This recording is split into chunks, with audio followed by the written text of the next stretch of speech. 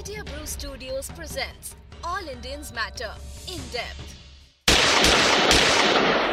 Hello and welcome to All Indians Matter. I am Ashraf Engineer, and this is part 2 of our conversation on Mahatma Gandhi's murder with Tushar Gandhi, great-grandson of the Mahatma and president of the Mahatma Gandhi Foundation. He is also the author of the book Let's Kill Gandhi, a chronicle of Gandhi's last days, the conspiracy, murder, investigations and trial. In part 1, we spoke about the run-up to Gandhi's murder and the conspiracy. In this episode, we will talk more about the people involved. Tushar, who were the main players in the assassination and what role did each one of them play? Ashraf, I don't like to call it an assassination because when you say assassination, there seems to be a kind of a legitimacy to it because it's supposed to be a politically motivated. Let's call it a murder. That's why I call it plainly a murder of Bapu because it was just a murder. And the ideology was also of a murderer and nothing more than that. The principal players, let's start with the people who got away. V.D. Savarkar was the linchpin of the murder because if you look at it, each and every accused was loyal, fanatically loyal to Savarkar. And there's no reason to believe that they all spontaneously came together unless they were ordered by their icon to do it. But if you look at all the actions of these fanatics, not only then but even in the more recent history, you will notice that it's always the ones who do the act who get caught. And the motivators and the conspirators and the inspirations for those acts go away scot-free. Look at the Babri Masjid. The courts say that it was an illegal act and carried out with malicious intent and all that. And yet, the accused are only the ones who actually demolished. The people who motivated or created that whole passion in the country to culminate in that attack have gone scot-free. The court has let them go scot-free. And so this was their modus operandi from the very beginning in history. And so in the Gandhi murder also the patrons and the organizers of the murder got away scot-free. Today the RSS says, we were not accused of the murder. We were not even in the list of accused in the court. How do you accuse an organization? How do you convict an organization? How do you punish? Because if you look at that justice system as it works, its culmination is in a punishment, no? So are they going to say the RSS must be hanged till death or shot by a firing squad? And so it's very natural that the organization gets away scot-free. And they covered their tracks. It's also alluded to in the Kapoor Commission. Unfortunately, the Kapoor Commission was not given that writ to find out the involvement of Savarkar, but all the evidence that they have brought together shows, and in their own way, Kapoor Commission ends with saying that the act could not have succeeded unless they had organizational support. So which was that organization that Kapoor Commission was alluding to, and who was heading that organization? If there was organizational support, that means that the entire chain of command of that organization is involved in that. And so the patron and chief who got away was Savarkar, and the organizations like Hindu Mahasabha and the RSS. Now they're both fighting about the credit of who did it. A few years back, the Hindu Mahasabha openly made a statement saying, don't take our credit away. We have done it and we must get all the credit for it. Just like in the Babri Masjid demolition.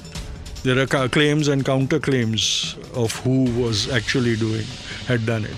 So that was it. But the accused in the Gandhi murder were Nathuram Godse, Nathuram Vinayak Godse, Narayan Apte, Vishnu Karkare, Digambar Badke, Shankar Kishtaya, Madanlal Pahwa and Gopal Godse. These were the accused in the Gandhi murder charge sheet that was filed. Each one of them has a very interesting backstory to them. The strange fact is that Nathuram was not his real name. So the backstories for all of them. And very interesting characters, each one of them.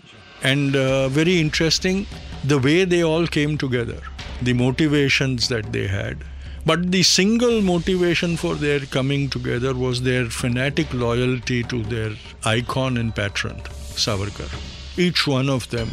Even Madan Lal, who was a late entrant as a refugee hothead, used to boast about how Savarkar praised him for his acts of terror in Aurangabad, in Ahmednagar, and how he, blessed him to continue with the actions and sort of pushed him towards the conspiracy with his encouragement.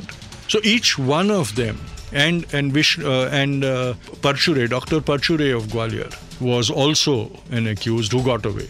And the only reason Parchure got away, because there was a direct established link of him providing the gun, the murder weapon, to the murderer. The only reason he was allowed to get away on a technicality, because his defense proved that he was a citizen of Gwalior, the Principality of Gwalior, and not of India. So he should have been arrested by getting him extradited from Gwalior. But he was arrested in Gwalior because by that time Gwalior had already acceded to India. The formalities had not been carried out, and that's the citizenship issues and everything was there. But he had already, and so Parchure was arrested and brought to Delhi. His defense counsel proved in the High Court, in the Red Fort trial, he was convicted. It was in the High Court appeal that his defense counsel managed to create doubts about his own, the confessional statement he had made, and the technical point about him being a citizen of the Gwalior Principality. And so the process of his arrest was illegal. And that is how he got away. But you must remember that the gun and Parchure had a direct connection to Savarkar, because there was a falling out between Nathuram Godse and Parchure post the Alwar session. They were going to merge their two bands of hotheads, the Hindu Rashtra Dal that Nathuram headed and the Hindu Rashtra Sena that Parchure headed, were going to merge. But they broke off because they could not decide on who would be the supremo of the merged entity. Nathuram claimed it for himself because of his proximity to Savarkar, and Parchure claimed it for himself because of his proximity again to Savarkar. And so they had fallen out. The other falling out was the share of the 60,000 given by the king of Gwalior. And so there was bad blood between Parchure and Nathuram, and there's no reason to believe that Nathuram just turned up at his doorstep and requested him that I need a gun, please give me a gun. And Parchure would say, yes, there, I'll give you a gun, and offer it to him, knowing that the gun was going to be used to murder Bapu. The only common link why he would go out of his way, stick his neck into the conspiracy, was his fanatical loyalty to Savarkar.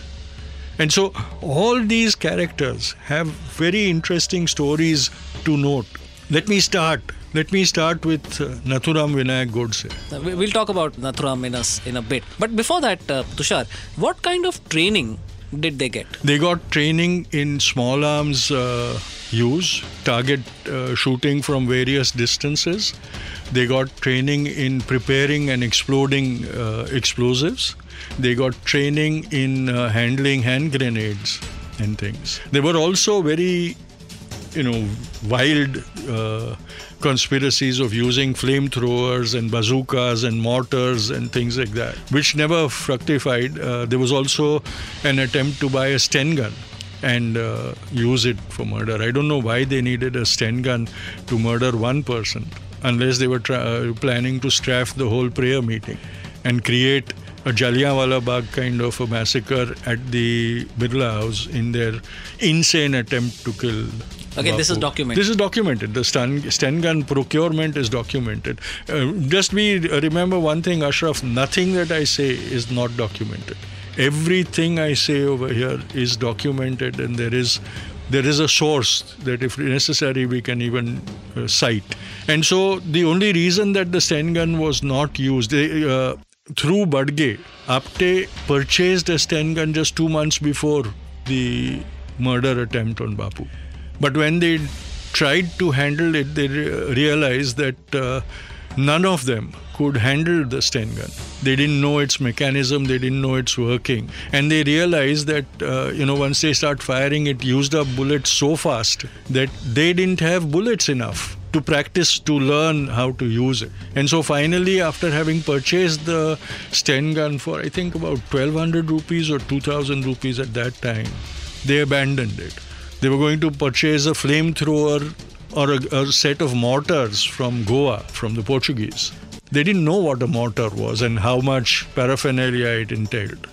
So they abandoned that. They were going to purchase a flamethrower. I don't know who they were going to roast with it, but they were going to purchase a flamethrower. There was an element of showmanship along with the whole thing. And so this was the kind of characters who came together.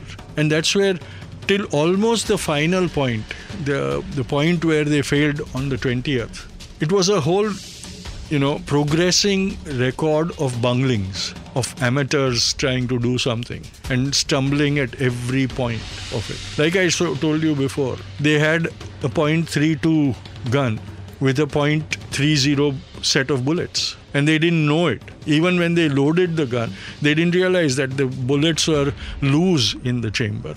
They assumed that, no, this is fine. When they shot that gun on the morning of the 20th in the jungles behind the Hindu Mahasabha Bhavan in Delhi, to their surprise, when the gun was fired, the bullet popped out of the barrel and fell to the ground just 3 feet away from the gun, because there was no traction, no velocity to the gun. And that's when the gun and bullet didn't match. And so they discovered that couldn't be used.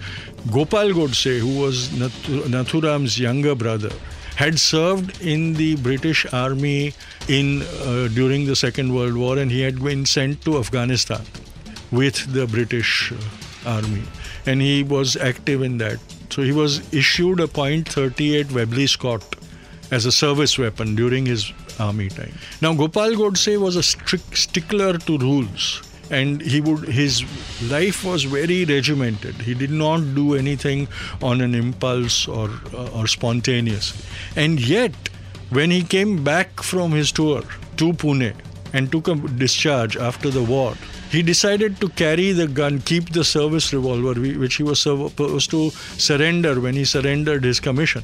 He decided to keep it, not only keep it, but he went and hid it. He buried it in the ground of their ancestral home at Uksan, near Kamshet today, in the compound. Now, there's no reason for somebody whose whole life was a regimented, rule-following life of a clerk, because Gopal Godse also became a clerk in the armory post his war posting in the British Armory at Karki, near Pune again. And so the only reason that he kept that gun was if his brother had ordered him, saying that, we'll need to use it. And he dug up the gun from from its hiding place in Uksan just 3 days before the 20th, when he joined the gang in Delhi. His brother had told him to get the gun, fetch it from Uksan and bring it to Delhi. And so Gopal Godse took it with him. He did not even open the gun from its packaging. He carried it as it is to Delhi, and at the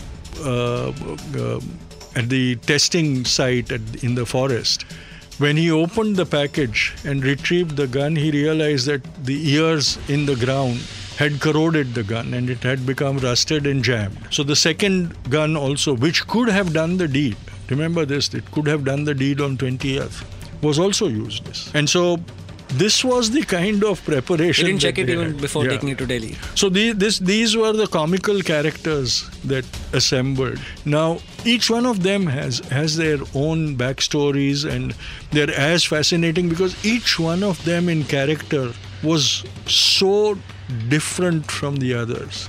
And yet they all welded together. And that glue that welded them together was their fanatic loyalty and following to Savarkar. Except if that glue wasn't there, there was no reason that they could have come together and stayed together and worked together. How does a boy raised as a girl to dodge a curse on his family, one that missed a father figure, negotiate the world? How did his childhood shape his radical views as he grew up? Meet Nathuram Godse. By the way, did you know Nathuram was not his real name? Tushar, let's talk about the main one of them, right? I mean, at least as far as the assassination or the murder is concerned. Right? Tell us about Nathuram Godse, his childhood, his upbringing, his life in general. Ashraf, let's make it very clear. Nathuram Vinayak Godse was christened Ramchandra Vinayak Godse. His name was not Nathuram. But there's an interesting story, because what had happened with him was that his parents had lost 3 of the male children in birth who were born preceding Nathuram. And so, as it was the system of that time, the family elders consulted a seer, and that seer told them that the family suffered from a curse by the family deity. And so all the male offsprings would die in childbirth. And so the family was very distressed. Vinayak and his wife were very distressed about the whole thing. And so they asked for a panacea to how to have a male progeny. And the seer told them that they would have to cheat fate. So the next male progeny was born to them must be brought up as a girl. So fate would not know that it was a boy, and it would not play its cruel role on him. So at birth, Ramchandra, his left nostril was pierced and he was made to wear a nath. And from that point onwards, he was brought up as a girl. So in his initial years... Just so the readers know, the nath is a traditional nose ring, a Maharashtrian nose ring that women in these parts of the country wear. And the way it goes is that at birth, they wear a ring, a nose ring. And when they reach puberty, then they start wearing a stud, a nose stud. So that's the 2 differences. So Nathuram Ramchandra, as a young boy, as an infant, had his nostril pierced and started wearing the nose ring. And his mother started dressing him up as a girl. And his hair was allowed to grow long and things. And in his early years, he was made to live the life of a girl, although he was a boy. And so he became the target of his male peers in the age group, and they would make fun of him and tease him about a boy being a girl and all that. So he was very traumatized in his childhood. In those days, everybody indulged in that kind of having fun kind of thing, and it must have been very traumatic for the child. And so he became an introvert. He used to stay away from company, go into the forest and stay on his own. And he started getting fits, which were considered to be like he was going into trances. And the family started believing that when Nathuram went into a trance, the goddess, the family deity, possessed him. And she started speaking through him. And the family would encourage the trances and then have a dialogue with the deity, asking her questions and seemingly getting those answers from Nathuram. So he had this kind of a very unnatural upbringing in his childhood. It was only after 3 more sons were born and survived that it was said that now the curse has been, removed. And now it doesn't matter anymore. And that is it when almost Nathuram was 4 or 5 years old, that finally his long hair was cut and he was allowed to wear boys' clothes, and the nath was removed. But the hole in the nostril remained. And the story of the nath remained. And so he was fated for the rest of his life never to be known as Ramchandra, but to be known as Nathya instead. Right up to the end, in Pune, amongst the Maharashtrians, he was known as Nathya. And Nathuram became the name because Ramchandra, who wore the nath, became Nathuram. And that's why that name stuck to it. The curious part of it is in legal records also, they have not written the real name Ramchandra, the Christian name Ramchandra. In all records, he is always listed as Nathuram Vinayak Godse, whereas actually it should have been Ramchandra Vinayak Godse alias Nathuram. And so this is the story of Nathuram, and the result was that he became very female phobic. He could never ever have a relationship with a female. He actually abhorred the sight of women, even though he had sisters himself. He could not ever connect with women.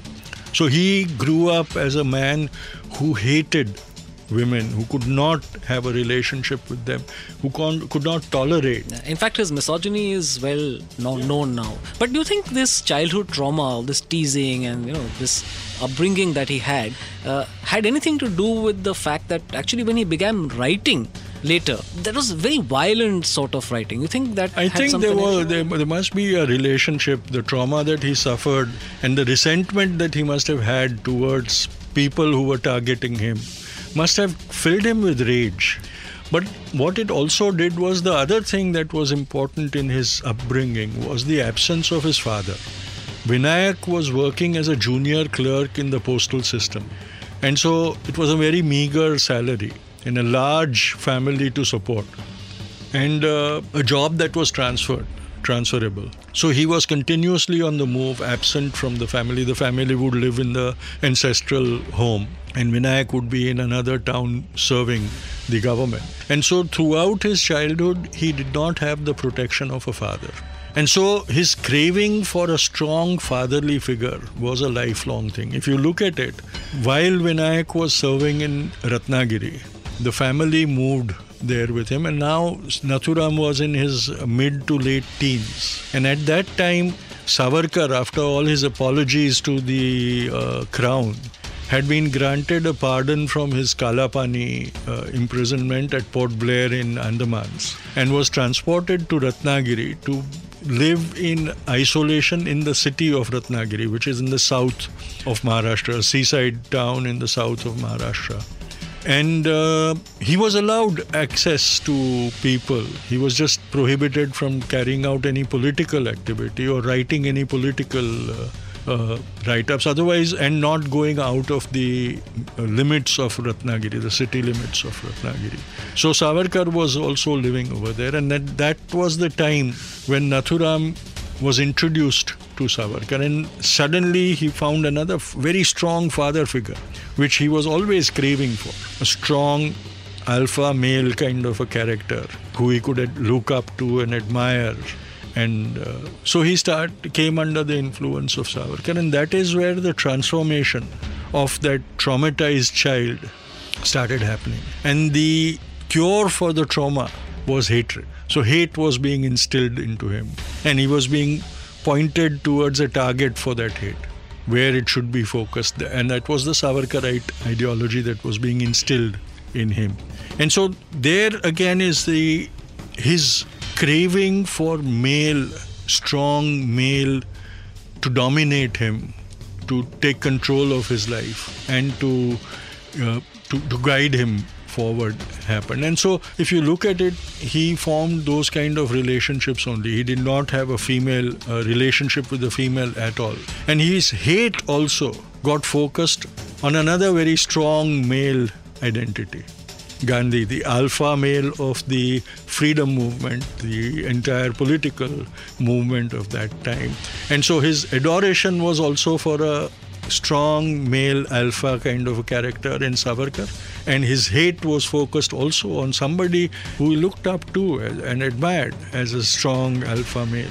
And the partnership that he formed also, right up to the night of the 20th of January, Apte, Narayan Apte, the second accused in the Gandhi murder, was the leader of the Godse Apte gang. Apte took all the decisions, did all the planning, did all the provisions, providing and all that. Nathuram kept following him. So all the relationships that Nathuram had in his life, the long-lasting relationships were with male characters. That was the story of Nathuram. But that brings us to the story of Savarkar, actually. Yes. And so tell us a little bit about Savarkar too. What was his background and his motivation? Savarkar was born in a influential and affluent Brahmin family. Grew up in the outskirts of what is today Nashik. His birthplace, his village, and his childhood were all spent over there. But he was instilled with fanaticism, which was at that time very rampant in the upper castes, because the entire upper caste system was based on exploiting all those below them.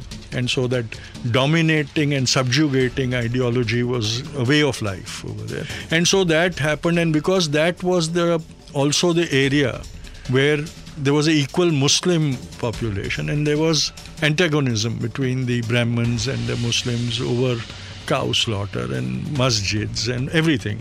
And so there was a focus. So right from childhood, Savarkar was also instilled with the supremacist ideology of the Hindu. And so he grew up becoming that way. Initially, he was a revolutionary. We cannot deny the fact that initially he was a revolutionary who believed that defying the British was a patriotic act, and that could only happen through violence, because that was the only ideology he believed in and subscribed to.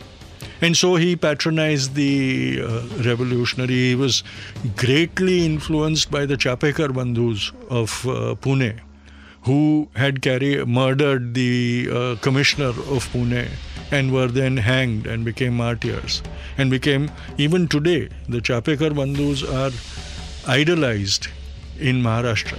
Everybody in Maharashtra remembers their heroic deed and their action and admires them. And so Savarkar also came under their influence. He was a brilliant student, so he got into the premier institutions of that time. So Fergusson College was where he did his graduation. And at that time, he also established an organization called Abhinav Bharat, which was an organization to bring youth into the nationalistic stream, into the revolutionary stream of nationalism. And so he was rusticated out of, his degree was cancelled and he was thrown out of Fergusson College, and he was on the hit list of the government. But he had influential patrons who managed to fund him to go to England to further his studies to become a lawyer. So Savarkar reached Britain and he enrolled in the law school over there. He was senior to Gandhi at that time.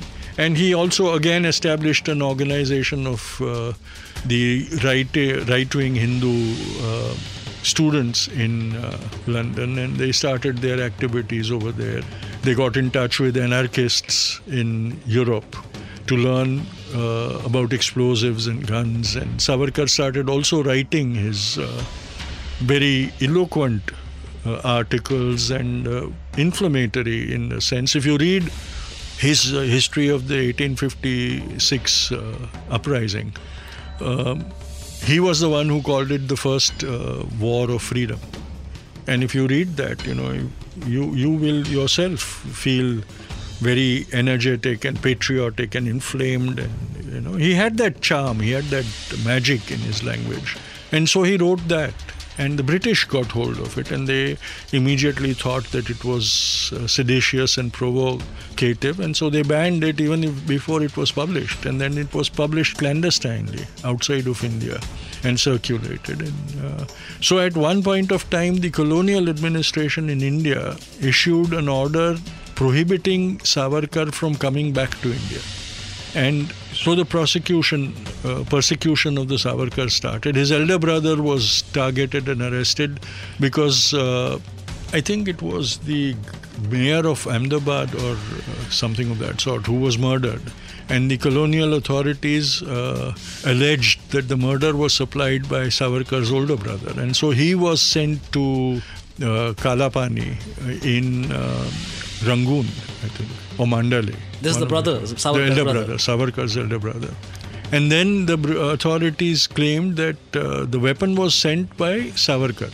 Savarkar used to send recipes for bomb making and things hidden in his manuscripts. And there is an allegation that he also was sending guns back to India, hidden in his books and literature and things. So the British police were told to keep a watch on him. And at that time in London, Savarkar, who was now a barrister, had fallen in love with a white British girl. He was deeply in love with her. And but things became hot for him and he had to escape from England. And so he escaped to the continent and started living in France, where there were a lot of the militant Indian expats living over there, and they patronized him and gave him a board and shelter and things. And so Savarkar started writing for a periodical that was published in Paris called Talwar, and again that came under the watch of the British. And so now Savarkar was somebody who had to be caught. So there are two versions of how he got arrested. One is that he was lovesick, pining for his English love and couldn't stay away from her. So he sneaked into London to be with her. And the authorities who were keeping tab on him came to know about it, and they arrested him at the railway station when he alighted from the train. The other is that the love interest of Savarkar had been compromised by the British, and she was used to lure him to England. Whatever the story, I don't know what the fact is, but the fact is that when he tried to sneak into England from the railway station, he was arrested at the railway station. And at that point of time, the colonial administration revoked its previous ban on Savarkar being brought to India. And they sent a posse to take custody of him and bring him back to India to await trial for treason and sedition. And so he was arrested and handed over to the policeman from India, and an escort from England was also provided. Savarkar was being brought back to India on the SS Maurya, from which he escaped or tried to escape at Marseille. And on the way, there was a storm in the channel, and so they had to make an unscheduled stop at the port of Marseille. And Savarkar, in his own, Savarkar was very well known to aggrandize his own character in his writings. He used to paint a mythical picture of the Superman that he was. And today, a lot of the Maharashtrian right-wing parties refer to him, and a lot of Maharashtrians refer to him as Swatantra Veer Savarkar. But the fact is that Savarkar himself gave him that title. The title. It wasn't a spontaneous, like Mahatma was a spontaneous title. Bapu didn't tell anybody to call him a Mahatma. People started calling him a Mahatma. But Savarkar actually wrote about himself as being Swatantra Veer Savarkar, and that has stuck to his name. But right up to that time, it was legitimate. He had done those actions. And when the ship docked at Marseille, Savarkar claims that he realized that this was his last chance. If he could escape and take refuge in France, the British would not be able to arrest him. And so there is a very romanticized version of how he squeezed himself out of the porthole of the toilet on the excuse that he had to go to the toilet because he was fettered. His legs were in chain, his hands were in chain. So he got his jailers to take them off under the pretext of going to the toilet. And then he wriggled out of the porthole and jumped into the sea and started swimming. He was a strong swimmer in his childhood also. And he reached the port of Marseille. He got onto the dock. And there was a gendarmerie patrolling over there. And he caught Savarkar because he'd seen him escaping from the ship and getting onto the dock. Savarkar thought that as a French policeman, if he got into French custody, the British would not be able to claim him. But before the policeman could take Savarkar in custody, the British escort also landed up over there, and they told the French policeman the whole story. And the French policeman handed over Savarkar to them because he had seen Savarkar jumping out of the ship. And so that sealed. That was the point where the revolutionary died. And from that point onwards, the associate of the British was born. He was brought back to India and there was a trial and he was sentenced to multiple life sentences in Kalapani, almost amounting to 50 years in Kalapani, and sent to the prison, the cellular prison in Port Blair in the Andamans Islands, which was considered to be the no-return kind of place at that point of time. And only the most dangerous of the criminals and freedom fighters were incarcerated over there.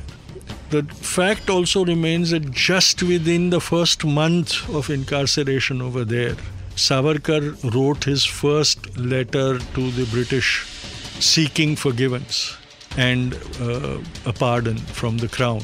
And then that continued for the next 10 years that he was over there, finally culminating in the Crown giving him a conditional pardon from the cellular jail. Well, he was taken out of the cellular jail and brought to Ratnagiri and placed in city confinement, open jail kind of a system. The fact is that Savarkar was not made to do all those romanticized fake history that is being told to us, that he was tortured and made to do hard labor and things. He was actually made to witness all the tortures of the other inmates. and the back-breaking labor that they had to do, because the motive of the British was to try and break somebody who could be a utility later on. And they broke. They managed to break him admirably. From that point on time, Savarkar never ever uttered even one word about freedom. Everything he said was about his hatred for the Muslims and his hatred for the Congress and how they were a danger. And his all actions after that were towards sabotaging all the initiatives for freedom of the Congress and the propaganda of hatred. And so this is the story of somebody who now they want us to believe was the greatest warrior of freedom. I must also ask you finally, for this episode at least, didn't Gandhi meet with Savarkar in London? There are theories that they must have crossed paths. There is no official record of their having met. One of the theories that goes around is that Gandhi on his trip back from London to South Africa, in an outpouring of ideas, wrote the Hind Swaraj, which is believed to be his ideology, a crucible of his ideology, which is a series of dialogue with a protagonist.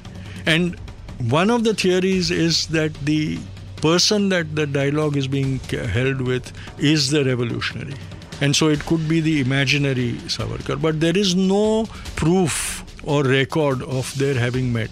Once back in India, while Bapu was on his tours in Maharashtra, in the provinces, he was going to pass through Ratnagiri and he expressed the desire to meet Savarkar, but he needed a permission from the British to do that. And the British denied him the permission. And it is recorded in Mahadev Bhai's diaries. Mahadev Desai was Bapu's long-term personal secretary for 25 years. And he kept a record of day-to-day activities of Bapu in his diaries. In that it is said that when he did not get permission, Bapu sent his wife Kasturba to meet Savarkar. And it is recorded in that when Kasturba came back, she warned Bapu there was something wrong about that man. She found evil in that place, and also something very strange in all those people who were around Savarkar. This was the time also when Nathuram had gone into the central entourage of Savarkar and things. So it could be that one of the persons who Kasturba referred to as being, there was something strange about that person, could have been Nathuram also.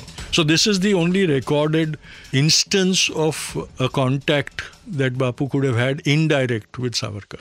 Thanks, Tushar. In this episode of the All Indians Matter special series on Gandhi's assassination, we discuss the people behind the killing. What did the investigation into the act reveal, and what happened in the trial?